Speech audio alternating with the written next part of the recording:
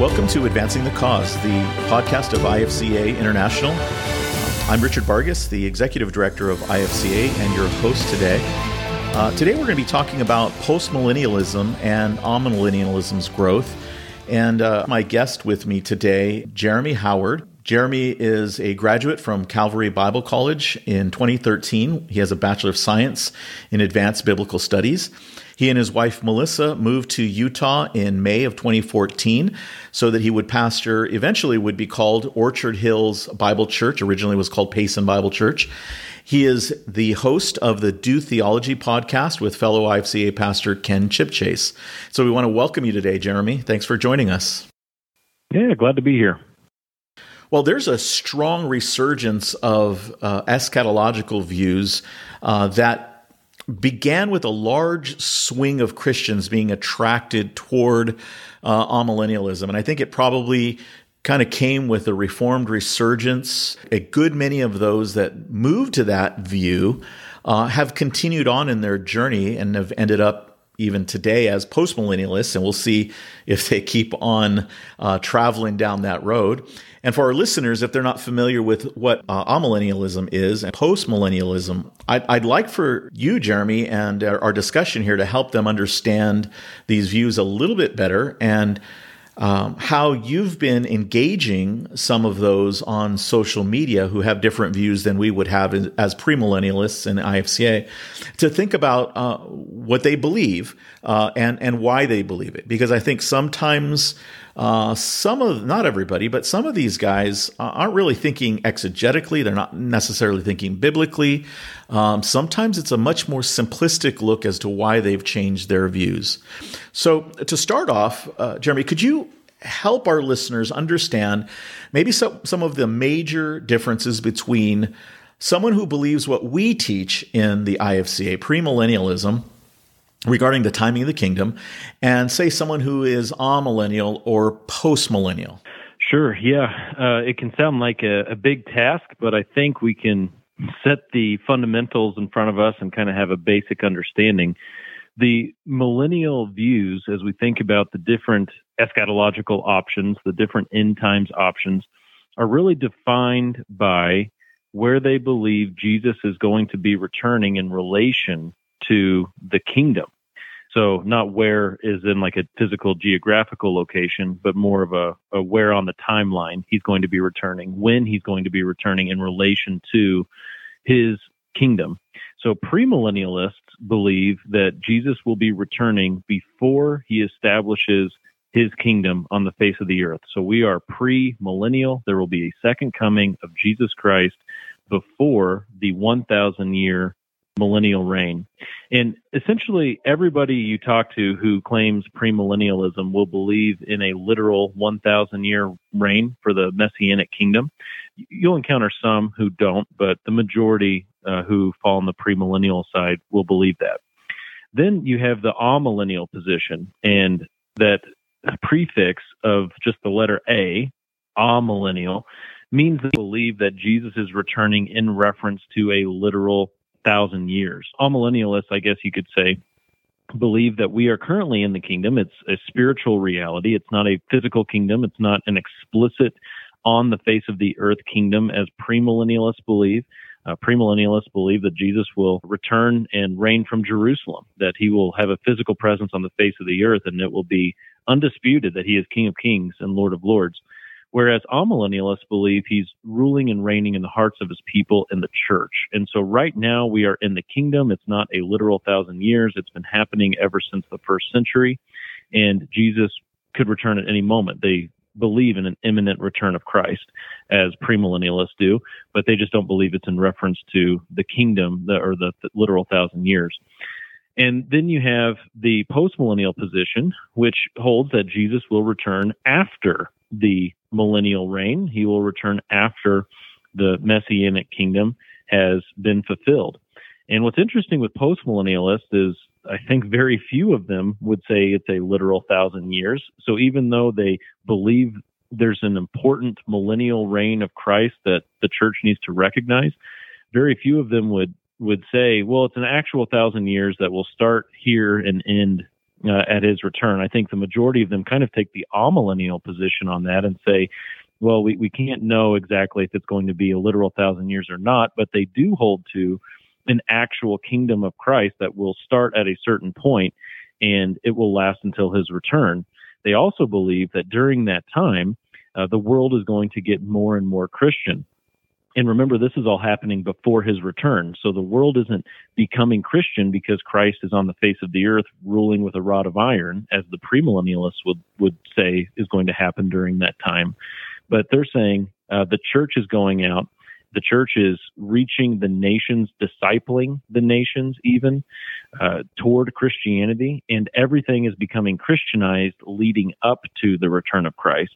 So you have the just real basic here, the premillennial, amillennial, and postmillennial views that talk about when Jesus will be returning in relation to his millennial reign. Yeah, and that's helpful because it puts everything in perspective on the major things. And there's a variety of differences between all of those views on some minor things, but those are the major issues that are involved there that really, I think that each proponent of each view would at least essentially agree on that, and maybe there's some minor things that they would tweak here and there, but that does help, hopefully helps our listeners to be able to think about what's going on right now, especially if they're engaging in some of the theological discussions happening in social media, because it seems that there is a growing upswing in the popularity, particularly of postmillennialism. Have you seen that yourself? Oh, there's no doubt about that. Postmillennialism, it's a very interesting phenomenon. Postmillennialism was popular 100 years ago, lost popularity when the world was at war a couple of times, and now has made a comeback, and it has been kind of like a cultural thing. It's developed, postmillennialism has kind of developed its own culture within the sphere of Reformed theology or covenant theology as a whole.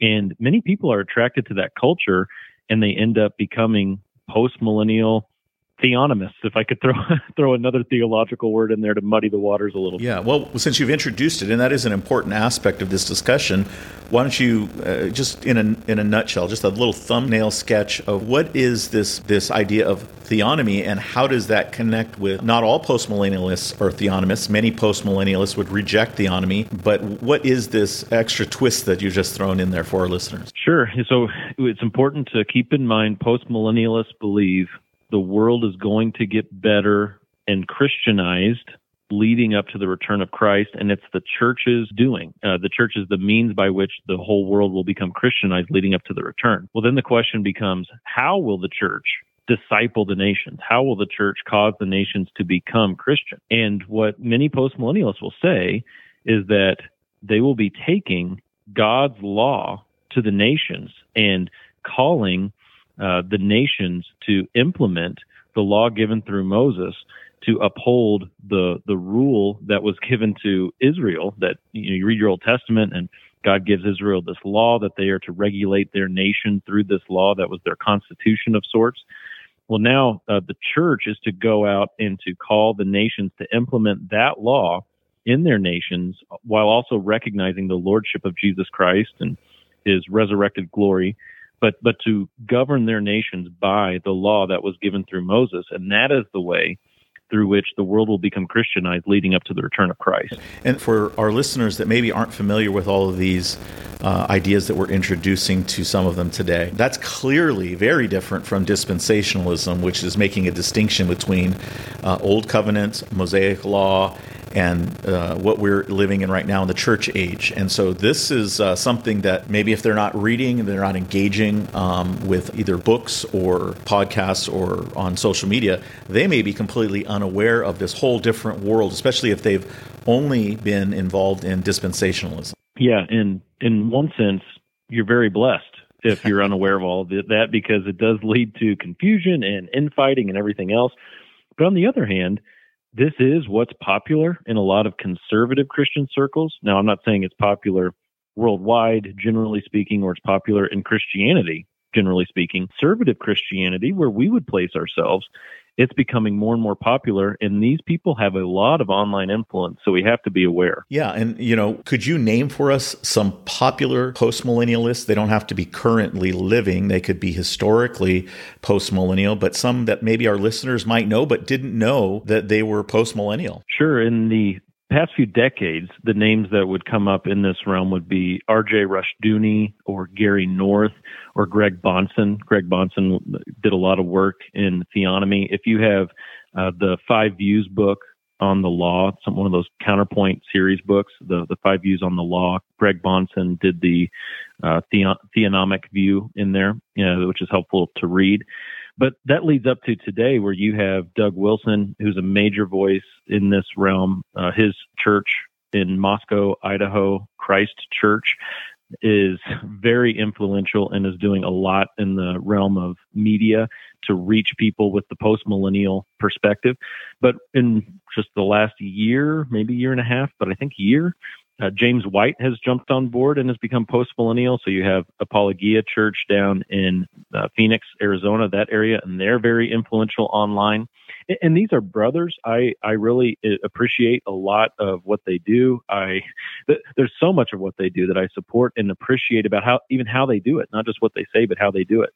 But when we get into the realm of ecclesiology, what the church is, what the purpose of the church is, where all this is headed, how God's program has been revealed to us in the Bible, we do have some major differences that need to be discussed, that need to be confronted, while still recognizing you're born again, but boy, we got two different missions in our mind about what the church is to be doing in this day and age leading to the return of Christ. Well, even if we went back in history, all of those that you mentioned are important, but even some of their favorite writers, theologians like Jonathan Edwards, many of the American Puritans. Hopefully nobody is a big fan of Charles Finney, but Charles Finney was postmillennial as well. And so we have a gap, and I think that shows the historical anomaly that we're in now, because so much of what Jonathan Edwards and the Puritans, even Finney in his own way, were hopeful because of the growth of the nation. These are pre-Civil War guys, and of course, postmillennialism thinks that all this industry, everything is growing, everything is blossoming. There's these revivals that are happening. The Great Awakening is happening, and so it seems like they're ushering in the kingdom, and that Christ is imminently going to return. And then they have the Civil War. And then they get hit again with World War I. And then they get hit again with World War II. And so that's kind of the anomaly today, is that things are getting darker and darker still. And every single one of those men that you mentioned, particularly Doug Wilson and James White, would point those things out. But they've got the long term in mind. And when you went back to your definition, we go back there and you said that they don't even consider the millennium that we are in to be a literal 1,000 years, because many of them are saying, yes, it's dark now, but it's a long game, and we are working and working and working. And as long as dispensationalists and others that are so doom and gloom aren't getting involved in trying to change the world to usher in the return of Christ, then it's just going to take longer. So everybody get active, everybody work hard, change the world, Jesus will return. And that could take another 1,000 years in front of us if we don't. Yeah, talk about a paradigm difference between dispensationalists like us and postmillennialists. They deny the imminent return of Christ. They have to. Yes. This is something I didn't mention earlier, but it is a very important reality. They cannot believe that Jesus is coming back today or tomorrow, because the world has to become Christianized first. And it's not uncommon to hear these guys say, we're still in the early church, or let's do things today that will make a difference for the church 4,000 years from now. I mean, that's the kind of language they use, which is very, very different than the language we use. And it is very influential. I mean, I just want to throw another couple names out there just so people can kind of understand the growing influence here. And just looking at Moscow, Idaho, with Doug Wilson's group, recently they attracted Jared Longshore there. Jared Longshore was down in Florida with Tom Askell and Founders Ministries. He's left being a Baptist altogether and has become a postmillennial Presbyterian up in Moscow, Idaho. Joe Rigney, same thing. Joe Rigney was with John Piper up in Minnesota with Bethlehem Baptist and was there at the seminary. He's now gone over to Moscow, Idaho.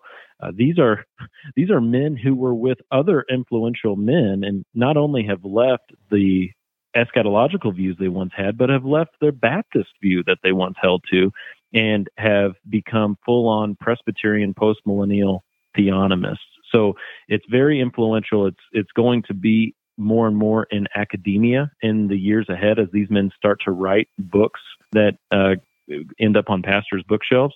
So we just have to be aware of what's going on here and make sure that we understand their position. Yeah, and you're right. Let me read a couple things. This is from Jonathan Edwards, and he's speaking on how the millennial kingdom will be ushered in. And I want you to talk about it as you're listening to this to help us to see the change from, I guess we could call the old postmillennial view and today's postmillennialist in the way that they're bringing these things to be. So this is what Edwards said. This is a work that will be accomplished by the preaching of the gospel and the use of the ordinary means of grace, and so shall be gradually brought to pass. Edwards expects the Spirit of God to do something, and he says, he shall be gloriously poured out for the wonderful revival and propagation of religion. And so there's this blessing, and he would have been aware of this in the Great Awakening, is this awakening of people spiritually by the ordinary means of grace, by which he means the preaching, the proclamation of the gospel, and that God, in the movement of the Spirit and the preaching of the gospel, would bring in his kingdom. That's not what we're really hearing postmillennialists declare today, is it? No, again, to throw another term out there, I kind of having terms build on one another, but another one that's very important is Christian nationalism. That's really what is at the heart of a lot of the discussion today when it comes to postmillennialism and theonomy. You have many postmillennialist Christians who believe that we are going to need to turn our nation into an explicitly Christian nation. And you do that through the means, so to kind of contrast here, Edwards and today, the means now more becomes legal, where you're trying to change things at a legislative level. You're getting involved in government. You're seeking to really have the church and state blend together in such a way that the Christians take over. Okay. Now, again, this is my way of describing that. So I don't want to say, I'm quoting James White or anything or Jeff Durbin here. I'm just, this is my observation. This is the way I'm choosing to articulate it, is the Christians infiltrate and take over, and then you end up with a Christian nation. Now they deny wanting to do what Constantine did. They say, well, look, we're not going to do this like forced baptism stuff and forced religion. God's going to use this means to change their hearts, and it's not going to be forced. But boy, you just don't really have a lot of biblical backing for that. And it seems like every time that has been attempted, every utopian society that has been, whether it's here in the States, and there was a lot of utopian communities that built up in the early New England areas, they always failed. The Puritans failed in producing a utopian society where everybody followed the law of God. And then, it worked for a little while. And then you have the children of those that establish these communities and these laws, and it eventually crumbles. And that happened for Edwards himself. It happened for those in New England that established these types of setups. So I don't know what they're thinking in regards to how it'll be different this time, but it has never worked before. Well, that's the phrase, those who don't know history are doomed to repeat it, that sort of thing. We get so far removed from attempts in the past, and we think, well, it'll be different this time. But boy, you just don't see really a pathway to success, what they have in mind here. And again, it's the biblical backing. That's the real problem is where do you see in Scripture that the church is commissioned to legally get involved, legislatively change the nations into Christian nations? I don't see that support there. I don't see that as being a part of the mission of the church. And for me, that is the biggest deal. I mean, if God said it, if God commissioned us to do this, I have to be on board. I want to be on board. I want to submit to Him. But when this is just man's doing, these are man's ideas of how this is going to happen, I am going to freely reject joining with such a movement and say, look, God's given the church a different mission, and I'm going to stick with God on this one. Yeah, and the former postmillennialists, that eventually morphed into social gospel. And you've got a whole bunch of different dynamics that are working today. We do have a social gospel, social justice movement. Yeah, and I just want to say I can understand the temptation to want to try to salvage what you can of this nation that so many of us have loved for a long time. America has been a uniquely blessed nation in world history. That is something we have to see in our mind's eye. We have to grasp this reality that America has been unique. There's just no doubt about it. And for so long, we had common grace so explicitly revealed in this nation, where we had, and I'm not saying that a bunch of people were actually born again, but we at least had the support of Christianity in our nation for a long time, which is absolutely unique. And now we're seeing that erode. We're seeing that crumble and dissolve. And that is very, very sad. Yet at the same time, it's extremely normal for fallen men who are in government to hate God and to hate the Lord's church. And so what we're actually doing is transitioning, as far as world history is concerned, we're transitioning from a unique time to a normal time. And we, I think, as American Christians for a long time had thought that our uniqueness was normal, and now we're going into abnormality, but that's actually not true. We're actually getting more into what the early church had to deal with, which is what the church has had to deal with for so long around the world for millennia. It's dealing with governments that don't like us. And that's hard for a lot of people, but we have to embrace that that's what's happening as God lifts His hand of common grace in this nation. Yeah, and I think that helps us to see, kind of where the nation is moving. But at the same time, in that, you're not saying we throw up our hands, we do nothing, we don't vote, we don't try to speak out, we don't do these things that we have the right to do as citizens. But we're recognizing that there is two citizenships that we hold. We hold the citizenship of our own nation, and we remember that there are Christians all over the world that are parts of other nations. And yet we are citizens of heaven, and our primary duty is to make sure that we follow our King first. And that doesn't mean that we can't speak out against social ills and wickedness in our land. I think we need to do that.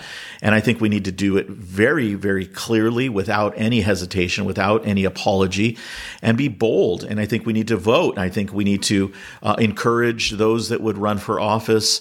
But I think that the focus there is not what the postmillennialist is saying, so that the result is these things. But instead, it's like, whether or not that happens, we understand that God is still working and that His church is still being faithful. And I think it's a way of derailing the church's mission by moving it in that postmillennial theonomist direction to say, we are going to usher this in. The idea is we have to do this by any means necessary. And that's not everybody, and that's probably a very small fringe group. I don't want to be unfair and broad brush everybody, but that does lead to that in some cases where this kind of a bunker mentality is, we're going to buckle down, we're going to win, and we're going to do it if we have to overthrow the government. And the fringe are saying those things as well. And they are coming from this stream of postmillennialism. It's not all of them. It's probably a very small minority of them. But that's a dangerous thing. Anytime you get away from the Word of God, what you have left is man's pragmatism. So when that's what you're left with, a lot of things are on the table now as options that weren't options before. And yeah, I mean, I appreciate the clarification that, we're not saying abandon society, but it's an interesting tension we have to hold. On the one hand, we agree with MacArthur, who got blasted last year whenever he said we lose down here. We agree that the church is not going to usher in the kingdom of Christ by Christianizing the world. We are going to be persecuted, and the general trajectory of the world is going down the toilet. We're going down and down. I mean, this is the birth pain stuff that Jesus was talking about in the Olivet Discourse in Matthew 24. Things will go from bad to worse. That's going to happen. Yet at the same time, as we can consider ourselves or label ourselves pre-trib dispensationalists. That's what I'll label us anyway. Yeah. We're pre-trib dispensationalists, and we just keep doing what we've always done, which is missions work, where we're going to reach the nations. We've been exemplary in that in the Christian world of sacrificing all kinds of stuff in our lives to go reach people with the gospel, to establish solid local church communities where we care for the people here who claim the name of Christ, and we counsel them, we minister to them in the best way that we can, and local evangelism too, where we focus on reaching out to our community. We just need to keep focusing on those things and training up the next generation of church leaders while recognizing that we lose down here. And that's a tension that the postmillennialists don't like, but that's the tension that we get from the Word of God, and we need to embrace it. Yeah. And I think a lot of our brothers that are post-millennial or amillennial would say we're very pessimistic. And I think we're pessimistic to the degree that Scripture is pessimistic. And I think that's fair. I think when we look at what the Scripture describes, since we're taking it from a literal, grammatical, historical hermeneutic that's consistently applied, that's what the Scripture teaches. And postmillennialists and amillennialists will agree. They'll say, if you take it literally, that's what it does say. So we only are pessimistic because the Scriptures are pessimistic in that this world will not get better. When we contrast premillennialism with postmillennialism, which one is more optimistic or pessimistic? The kingdom without Christ, or the kingdom that has Christ ruling from Jerusalem with the rod of iron, and the nations submit to him, and the nations recognize his lordship, and he is explicitly displayed as King of Kings and Lord of Lords? I'm going to take the premill position on that. Absolutely, yeah. And the reality of John MacArthur's comment about down here we lose is a comma, not a period after that statement, right? Because we lose down here, but then Jesus comes and we come with him and we win. Like you said, when Jesus comes, everything will be set straight. I have far more faith that Jesus coming will set everything straight than James White and Jeff Durbin fixing everything, or Doug Wilson fixing everything, and that all of the disciples of these postmillennialists are fixing everything because they don't have the power. And yes, their belief is that the Holy Spirit will empower them. But, I don't know what the tipping point will be for the postmillennialists to look up and say, I don't think this is working. But, of course, one day we will find out. We will find out what the truth is. One day, I believe that our Savior will come and take his church to be with him forever in the clouds, and we will be glorified, and we will return with him when he returns gloriously at the end of the tribulation. One day we'll find out. And I don't think it's worth anathematizing our brothers or all the mean-spirited stuff out there. But that kind of brings me down to your interactions. Twitter is sometimes described as a garbage fire. It is just a dumpster that is aflame with the worst of the worst in comments. And you have gone in there and engaged not just on postmillennialism or eschatology, but on a whole bunch of matters.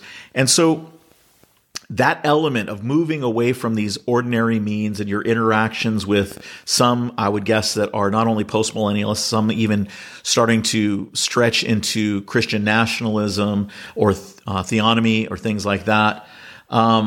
What has your interaction with those that are of that ilk, those types of covenantalists on Twitter, informed you about those issues? What is it you're starting to draw some conclusions just from your interactions with actual people, not just with a theology book. What has that taught you?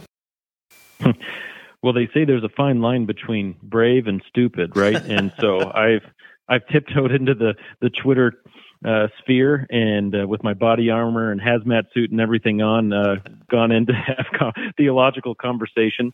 And it is the modern town square in a lot of ways. You can have some interesting interactions on there and just hear perspectives of different people, and that's really been my goal. And what I've learned from those who are more on the Reformed side of things or the covenantal side of things, as opposed to dispensational. So these are the postmillennialists, amillennialists, and even some premillennialists who are non-dispensational. These are the people I kind of interact with a dispensational perspective on things. And I think the biggest takeaway I have is they just don't know their Old Testament prophets. I don't want to sound, prideful about that. I don't want to sound mean-spirited about that.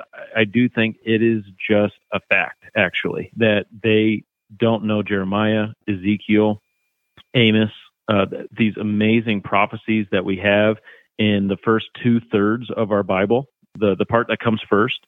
They haven't spent time studying it. When I bring up passages like Jeremiah 23, 5-8, where it says, look, the king is coming, and this righteous branch of David, and he's going to, in this amazing future event, he's going to rule over his people Israel, who are going to be led back and dwell on their own soil. I mean, how explicit is that?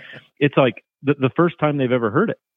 Or, when I talk about in Ezekiel 39 about the burial ground of Gog and how people are going through and picking up bones and setting markers and saying, hey, when did this happen? If everything in the Old Testament is fulfilled already, or if this is all allegory, what is this passage about? It's like they've never seen it. They don't even know it's there. And that, I think, is probably the most prominent takeaway I've had, but it's also the most tragic reality, is that so many of these people just don't read their Old Testament. Yeah, and I think that takes us back to some of the comments I made at the beginning of our conversation, is that some have moved from whatever original position they began with, and they have followed the popularity of their favorite folks, their Christian celebrities, yes. And they have not actually put in the effort to read deeply, not just their heroes' books, but read the scriptures and to see if these things are true. And they have just continued to migrate from one position to the next, and they are very much like children tossed to and fro by the waves, because they don't know what they believe. They currently think they believe one thing, and all it takes is for their hero to change their positions to cast some doubt, and then they move and slowly migrate again. And so this is troubling, because it does show a lack of maturity in some that have moved from one position to another. Not that people can't move, but you ought to have good, solid, foundational reasons for moving that you're convinced by the scriptures. And yes, and what I see today is, as I mentioned a few moments ago, is this whole cultural aspect, especially within postmillennialism, that there's a very attractive culture there. But I think this is true in a lot of Reformed theology, where you have this theological system that says so much has been fulfilled. We are living in the culmination of all things right now, and they exalt Christ, which is obviously good, and we support that. They do so in a way that is out of step with the program of God as revealed in Scripture. And so they are attracted to this culture or the systematic theology, or a very simplified version of, let's face it, when you study that he's revealed about wood, there are a lot of details, and people can get really complicated and confused, and they're turned off by that. And they like the simplicity of saying, Christ is king now, the kingdom is here now. Look at the more spiritual side of things, and it's more streamlined. But in order to arrive there, they're giving up a consistent hermeneutic. They're giving up the meaning of words in the Old Testament. They're giving up the intention of the authors, these prophets, Isaiah, Ezekiel, Jeremiah, Daniel. They're giving up the authorial intent of those prophecies for the sake of embracing a theological system that was developed initially by men like Origen and Augustine, who were revolutionaries in the way that they approached Scripture. And really, took us in a bad direction. We have to admit that. They took us in a bad direction. And even though they claim the name of Christ, and even though they do exalt Christ in their writings, they are teaching bad stewardship in the way that they instruct people to interpret Scripture. And that's where these views have come from, is from a bad interpretation of Scripture. So we don't want to give that up in order to get a simplified theology. We want to know what God has said and let the chips fall where they may after that. That has to be our posture. And if it's not, we have wrong motivations. Well said. I mean, we are just have to continue to encourage those that we have influence over, our brothers and sisters in churches, and those that are around us that will engage us in serious consideration of these matters, to go back to the Scriptures, to really to study them honestly. And I think that the more that we see that happening, then we will see them hopefully awakening from this. Because I think many of these well-meaning brothers in postmillennialism have made statements that I think they would be shocked maybe 5-10 years ago that they would even be making, things like, well, this isn't exegetical, but I'm not concerned with that. I'm concerned with what's going on in the world, or things like that. And you're thinking, are you kidding? How is it that you have dropped even a basic understanding of what scriptural texts say because of what's going on? And they accuse us, dispensationalists, of being newspaper theologians, and they really have picked up that mantle very well in what they're doing today in many ways. Yes. I'm a dispensationalist, even though I wasn't raised in dispensationalism. I wasn't raised in church at all. I haven't owned or used the Schofield Reference Bible. I haven't read or seen Left Behind, believe it or not. No. How did you get into IFCA? I reject all the end times hysteria ministries like John Hagee and all those guys. I just love consistent hermeneutics. I love reading God's Bible, the Bible He's given us, God's Word. I love reading it and understanding what He has revealed.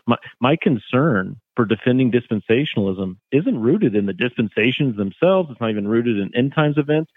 It's rooted in preserving the storyline of God's program as He's given it to us in the Bible. And we can only ascertain that by a normal, consistent hermeneutic. Because dispensationalism isn't primarily a theological alternative to covenant theology. It's really a hermeneutic that holds forth fundamentally different values than the hermeneutic of Reformed theology. These theological systems are really just the fruits of the philosophies of interpretation that are opposed to one another. And I'm going to side with a contextual, literal, grammatical, historical, plain, normal reading of the Bible, rather than just jumping to a streamlined, systematic theology that may or may not reflect accurately what God has said. That's excellent. That is true. And we need to continue to keep ourselves committed to God's Word and the right interpretation of it. Well, Jeremy, this has been insightful and hopefully very helpful to our listeners. I appreciate your insight and sharing from your heart what you've been experiencing, and hopefully be an encouragement to some of our brothers and sisters out there that maybe they don't even have a Twitter account. They should get on their Twitter account, get one, and maybe just lurk a little bit. Just read and listen and see what's going on. It's a good window into the world out there, both theological as well as just in general. And if anybody got onto Twitter and they wanted to follow your tweets, they wanted to connect with you on Twitter, what is your Twitter handle? Yeah, you can find me at jhow0089. So JHOW 0089. That's where you'll find me. And yeah, be prepared to see some interesting stuff. God works through all kinds of means, and He does work through these social media to interact with people and not only share our views, but also to share the hope of Christ. And that's an important marketplace that we don't want to be absent from as well. For sure. Absolutely. And that it can be discouraging. I'm getting ready at the time we're recording this. I'm getting ready to go on a sabbatical. It's a 30-day sabbatical, and I will be going to 0% on all social media for that time, which I think will be really, really good for me. But at the same time, it's where the people are. And it's where, if we're going to have influence, we have to know how to communicate with people in our present day. And the reality is, people aren't reading books like they used to. They're watching videos, they're reading tweets, and we need to go out there and advance the cause in any way that we can. Well, thank you, Jeremy. This has been another episode of Advancing the Cause, the podcast of IFCA International. We are thankful for you listening to us today. And if you'd like to subscribe, we'd appreciate it. If you'd like to know more about IFCA International, we'd invite you to check out our website at www.ifca.org. There you can find out more information about who we are. You can read some blog posts. You can listen to some audio. You can read our documents, our doctrinal statement. And if you'd like to join after you've checked us out and feel like we'd be a good fit, there's a tab there that says Join IFCA, and you can go and find out how you can become a member of IFCA International. Well, until next time, God bless. We'll see you soon.